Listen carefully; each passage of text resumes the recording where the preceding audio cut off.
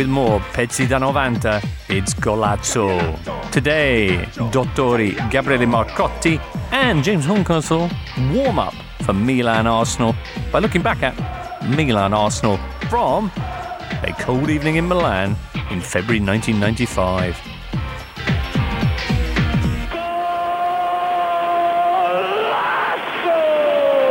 Hello everybody and welcome to Golazzo. Milan-Arsenal very much on our minds this week, or at least it was coming into Sunday when of course everything got changed by the really shocking news from Udine, where the Fiorentina captain Davide Astori, in the words of his teammates, failed to come down to breakfast the next morning. Leaving Italian football in general, I think most people in and out of the game in a state of real shock. It's always almost surreal when somebody goes like this.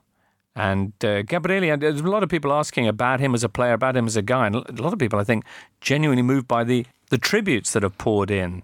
So the kind of guy that he was, and amongst all the sadness, there's almost an uplifting side of this, which is, it is really special to hear about a man who had such a huge impact on pretty much everybody he came into contact with. Yeah, and I think it was impact very much on a personal level. I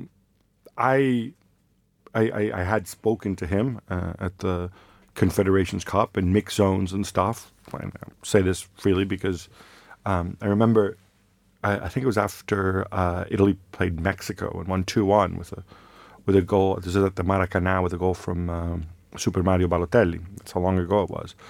And I remember, he was a guy who, he'd come out in the mixed zone and he wasn't, I'm sure he didn't play in that game, but maybe because he didn't play, he was always available and he was easy to talk to. And he was just always exceptionally polite and welcoming. And I thought, hey, that's a nice guy with the media. But then you read some of the tributes to him and they're really, really heartfelt.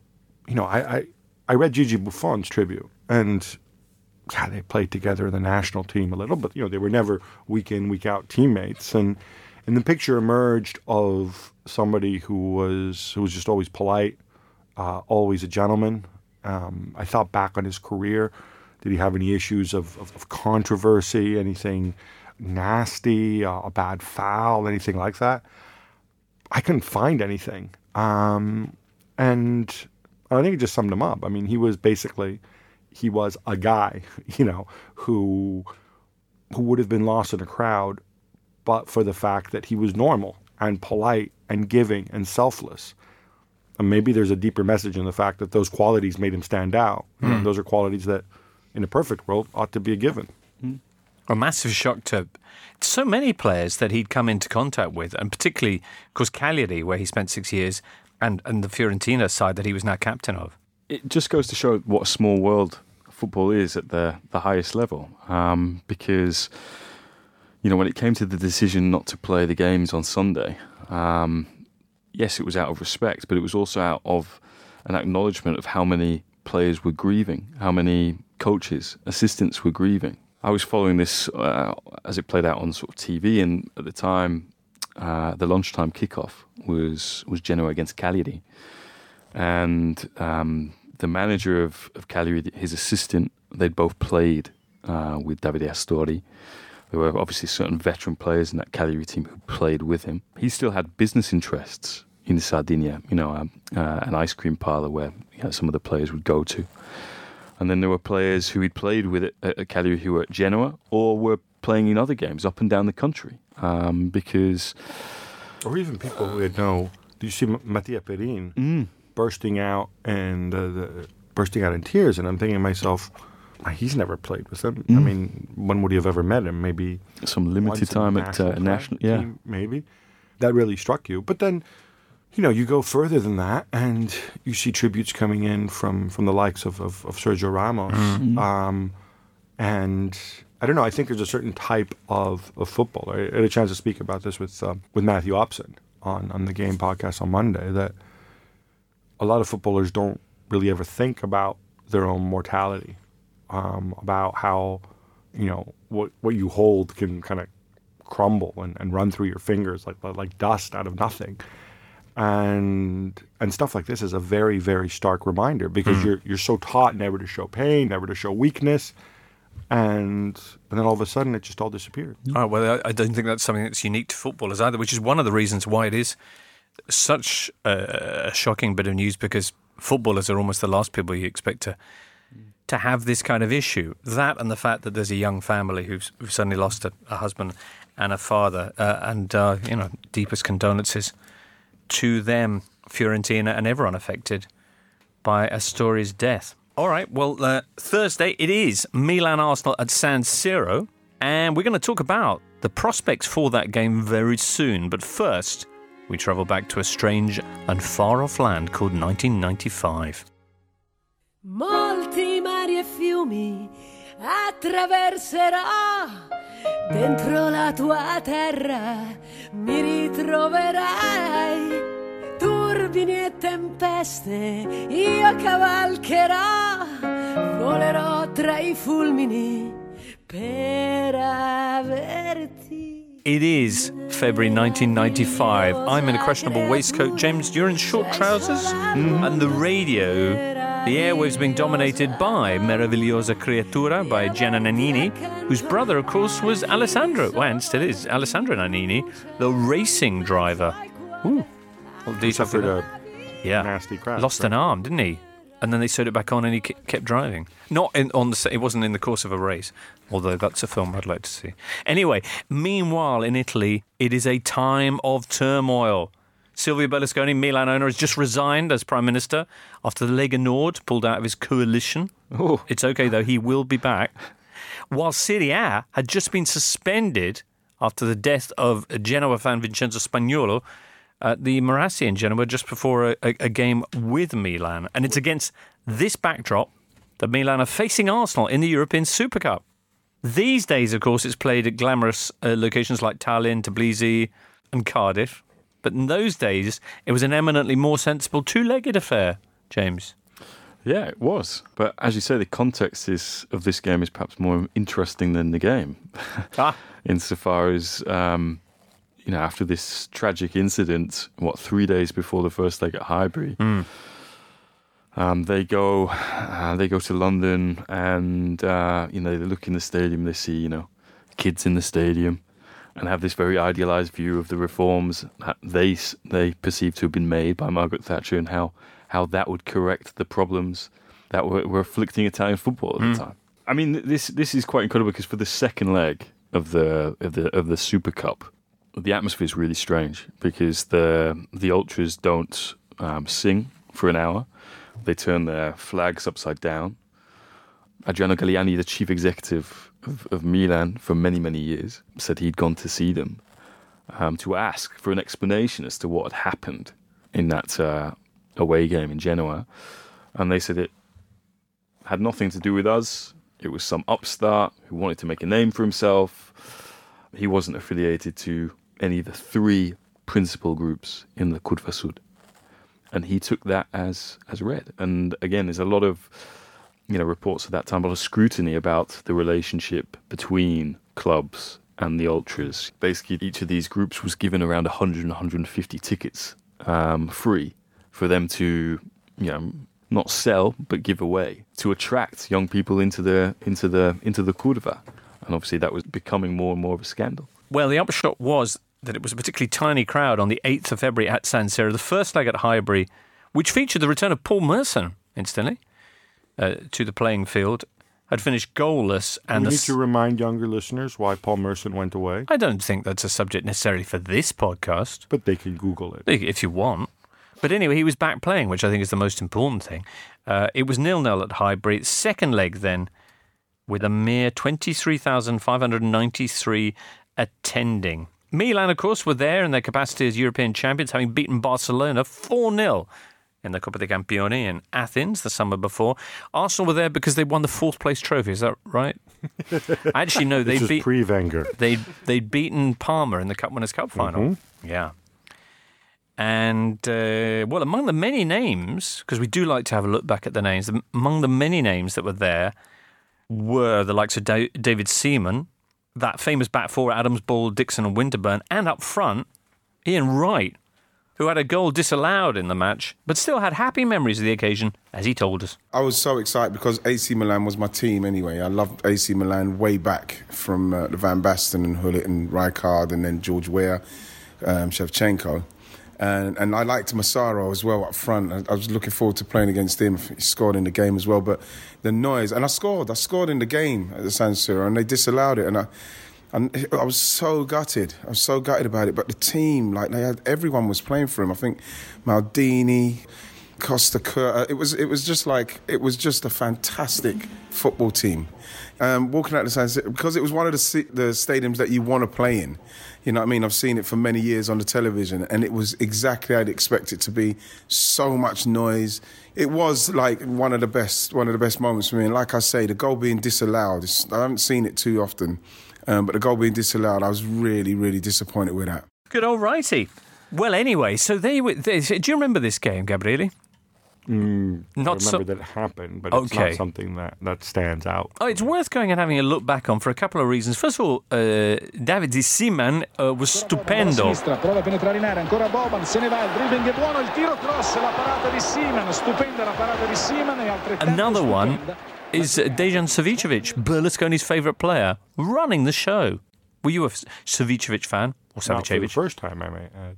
Wasn't that the period where like Savicevic had like maybe the only 12 months or 18 months of his career where he literally lived up to it? Yeah, going back obviously to the European Cup final, but I mean, Milan's star that season was Marco Simone. Marco Simone scored 15 goals. Remember, in 3 or 4 months' time, Marco van Basten basically says, "I can't carry on," and has to retire. Well, he's already been effectively retired since the end of the 93. His goodbye game is in August 95, where you see sort of Capello in tears on the bench. I mean, that was a real period of transition for Milan, in 94-95, because they let go a lot of guys, like guys you even forget they had, like Giovanni Elba, Jean-Pierre Papin, Brian Laudrup. They still had some names though, James. Oh, no, they did. But Seb Rossi in goal. Back four was still there. Tassotti, Maldini, who actually played in the first leg. Panucci came in for him in the second. Costa Curta and Franco Baresi before his spell as a Fulham director. But the thing I'm thinking is, it was that was called for, but funny. I think it was the transition to that other sort of generation. You know, even people, even Donadoni, of course, stuck around, but then I think that was his last season. You know, there was a sense that, you know, that they needed to change, especially in midfield and attack. And if you were to ask Capello, like I have, he'd probably tell you that in some ways that 95-96 title was one of his greater achievements because a generation had changed. And then that's at the end of that is sort of when it got silly. There's a story where people forget too. One Paolo Di Canio, of course, came over as well. They signed. He was on the Isle of Giglio when the phone rang. Is that right?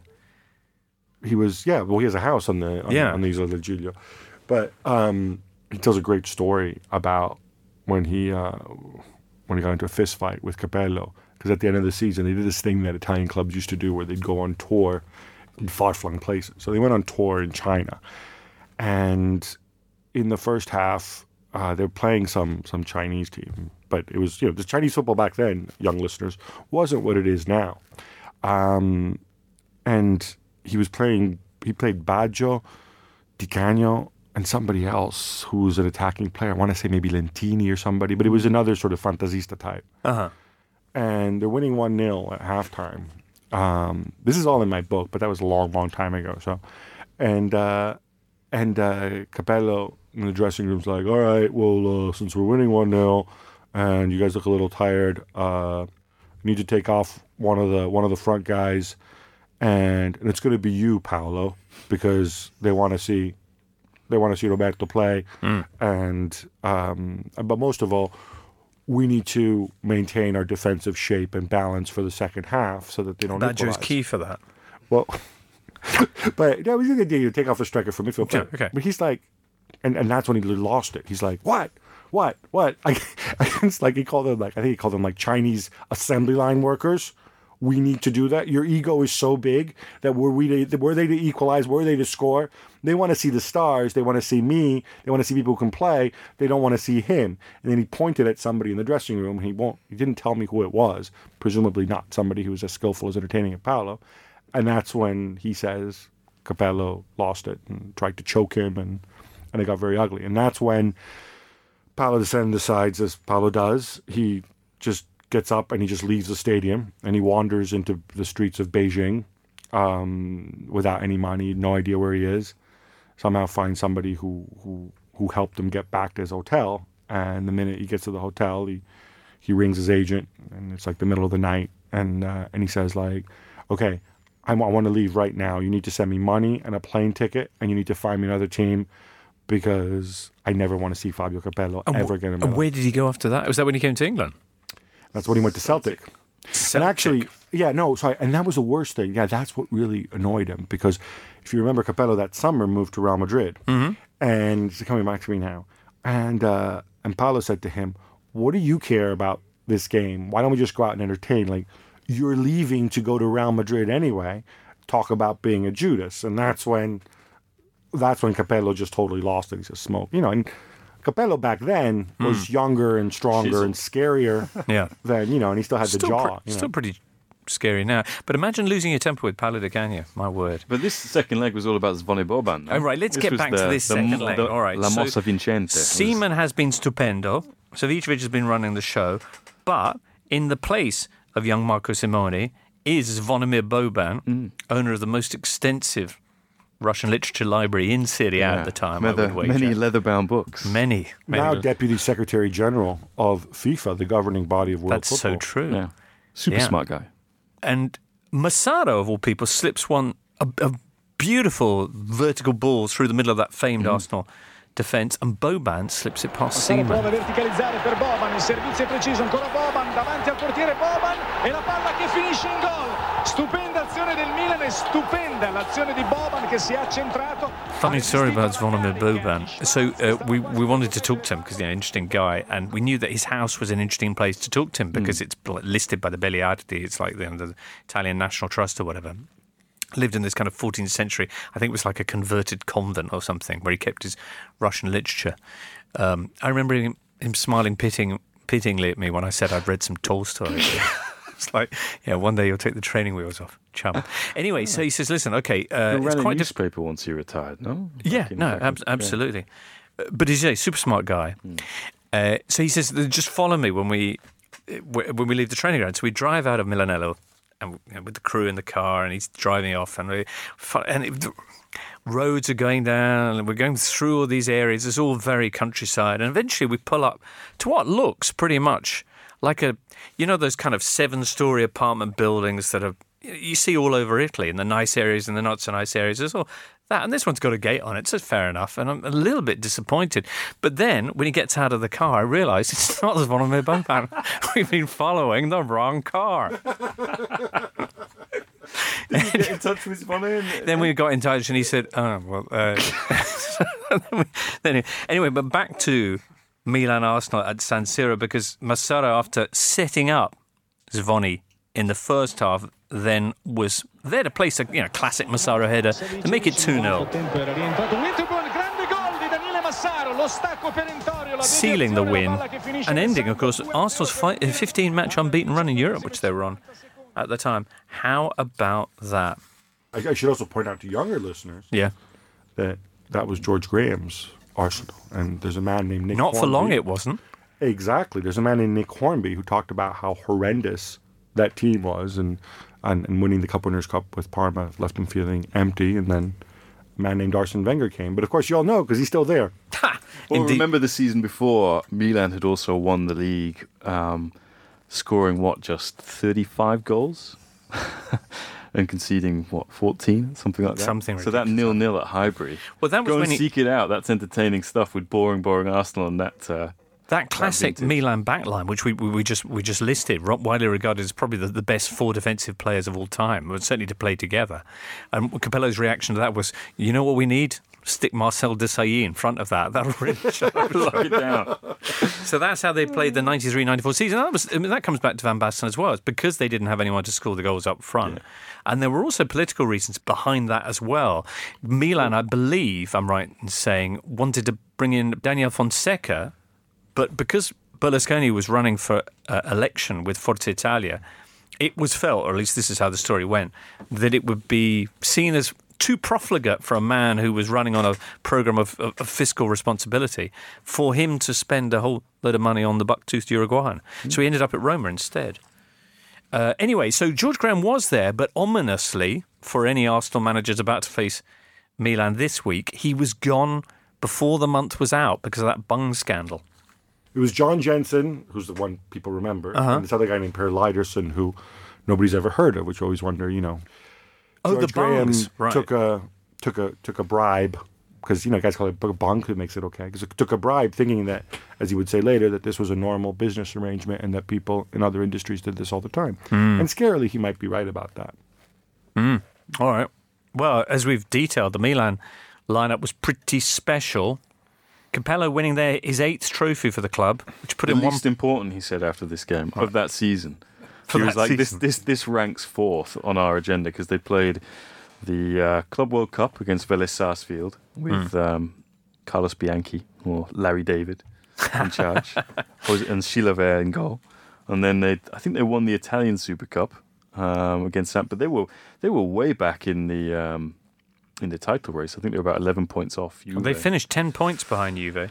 They got to the Champions League final again, but lost to Ajax, managed by Louis van Gaal. Indeed, it was. They then raided in the Bosman era, no? With and that was Kluivert, the beginning of the end. Reitziger, Kluivert, Davids, who we didn't like. Yeah, Clarence. Arsenal also reached a European final that year. Do you remember what happened in that? Naeem. Indeed. Naeem from the halfway line. He lobbed Seaman from 40 yards, as the famous punchline went. Yeah, Real Zaragoza. So there you go. Wow, happy days. Of course, they're going to do it all over again.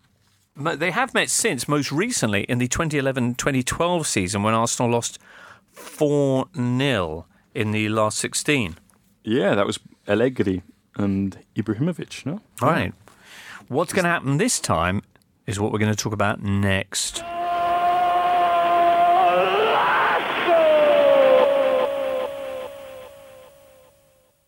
Right. Thursday night, San Siro. An Arsenal team that's conceded 8 goals in 3, that's lost 4 games in a row, will come up against a Milan side that's unbeaten in 12, that hasn't conceded a goal in a month now. Yeah, nearly 10 hours. During which time it's also fought past Lazio to get into the Coppa Italia final, and now has its sights set on the quarterfinals of the Europa League.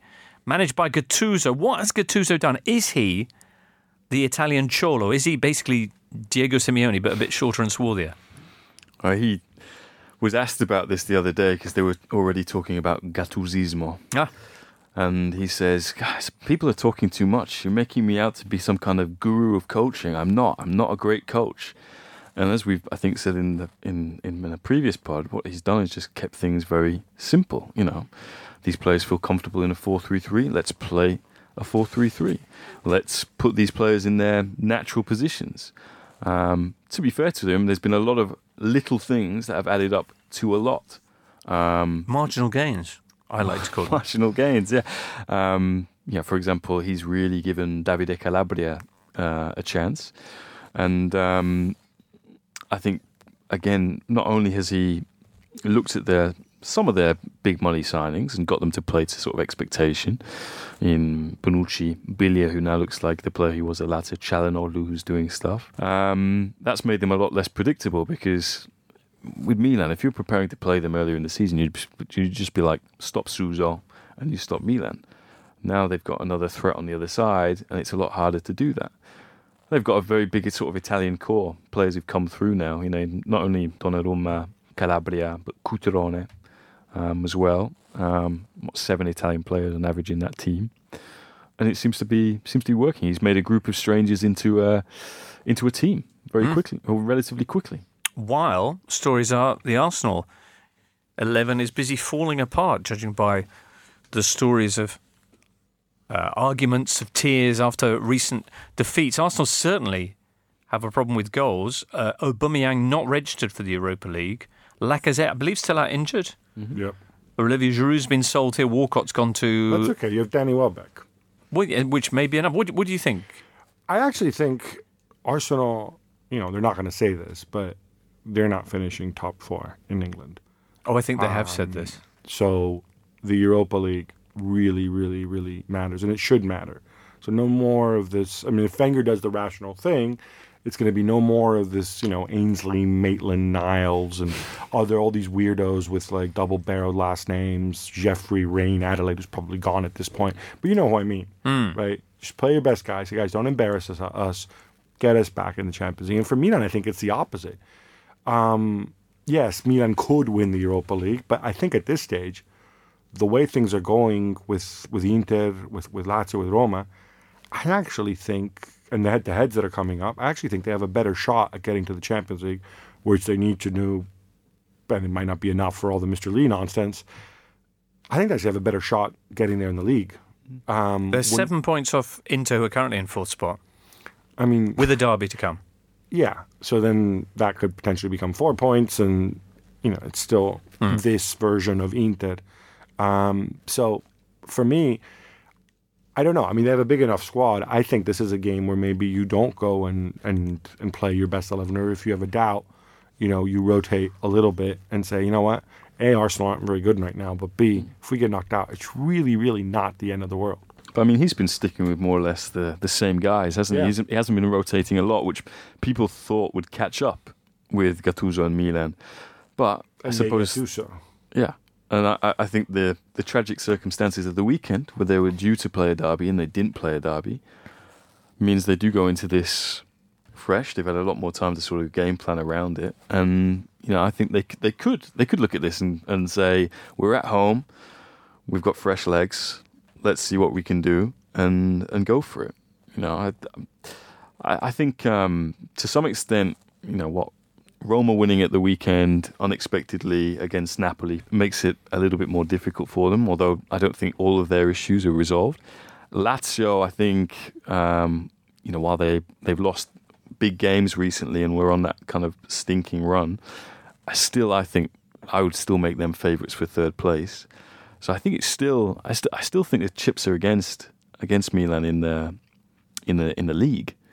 Having said that, I take it, Gab, that you look at Atletico, even with a squad of 9 players, they've probably still got enough to win the Europa League. Milan might not think they're going to win the Europa League, but I can't imagine Gattuso not looking at this game and thinking, I want to do everything possible to beat Arsenal, to knock them out, to make it to the quarters. No, I think Gattuso always wants to win, but I mean, I think the question is, how do you best do that when you've got, when the stakes are high elsewhere? I mean, the Coppa Italia final is also important to them, and you have the players. This is not a small squad. Yeah. Kalinic, Andre Silva. People forget they've got them. You've got Montolivo and Locatelli behind the midfield. Of goals in the Europa League as well. It's not like you're bringing in stiffs. And with all the love in the world for Cutrone, playing in Europe, playing against these defenders, maybe you're better off with Kalinic, for example. I wouldn't break up the Bonucci-Romagnoli partnership, but that's because I'm a total mark for Romagnoli. I think he's fantastic. But, there are other adjustments you can make. And what you don't want to do, and this is always a risk, there are certain players at Milan who've been there a long time and who, when the manager's winning, they don't dare say anything because they're not playing. When things hit a road bump, they're the first people on the phone to the local media. Radio Milanello. Yeah. And then that creates problems and issues. I don't want to name them because this could get back to them, but everybody knows who they are, and it's 2 in particular. And, I think Gattuso, of course, knows this, and I think he has to be aware how they play it. And I think giving them a prestigious match against Arsenal might be a way to keep those people happy for a while. Where do Arsenal hurt Milan? Where do Milan hurt Arsenal? Well, I mean, you look at that Milan backline at the moment, or you just look at how they defend as a team. I think it's hard knowing how diminished Arsenal are. They're without, they're their sort of most penetrative striker in Aubameyang. So it's curious considering how only a couple of months ago Milan were losing to Rijeka in the Europa League. Couldn't get a win against AEK Athens. Losing to Hellas Verona 3-0, conceding in the last-minute equaliser to a goalkeeper against pointless Benevento, and yet they're going into this game as favourites. So how the tables have turned, really. So true. All right then. Well, Thursday night we're going to find out what happens. Next Wednesday we'll be back. Not sure what we're going to be talking about yet. There's so many options. We have compiled a list of all your suggestions, listeners. If you have other ones, do send them in. Do hope you enjoy yourselves in the meantime. Many thanks to James and Gabriele for being with us today. Have yourselves a splendid week, everybody. From all of us here, it's Arrivederci. You've been listening to Golazzo, the totally Italian football show. It's a Muddy Knees Media production, and for sales and advertising, please email sales@muddykneesmedia.com.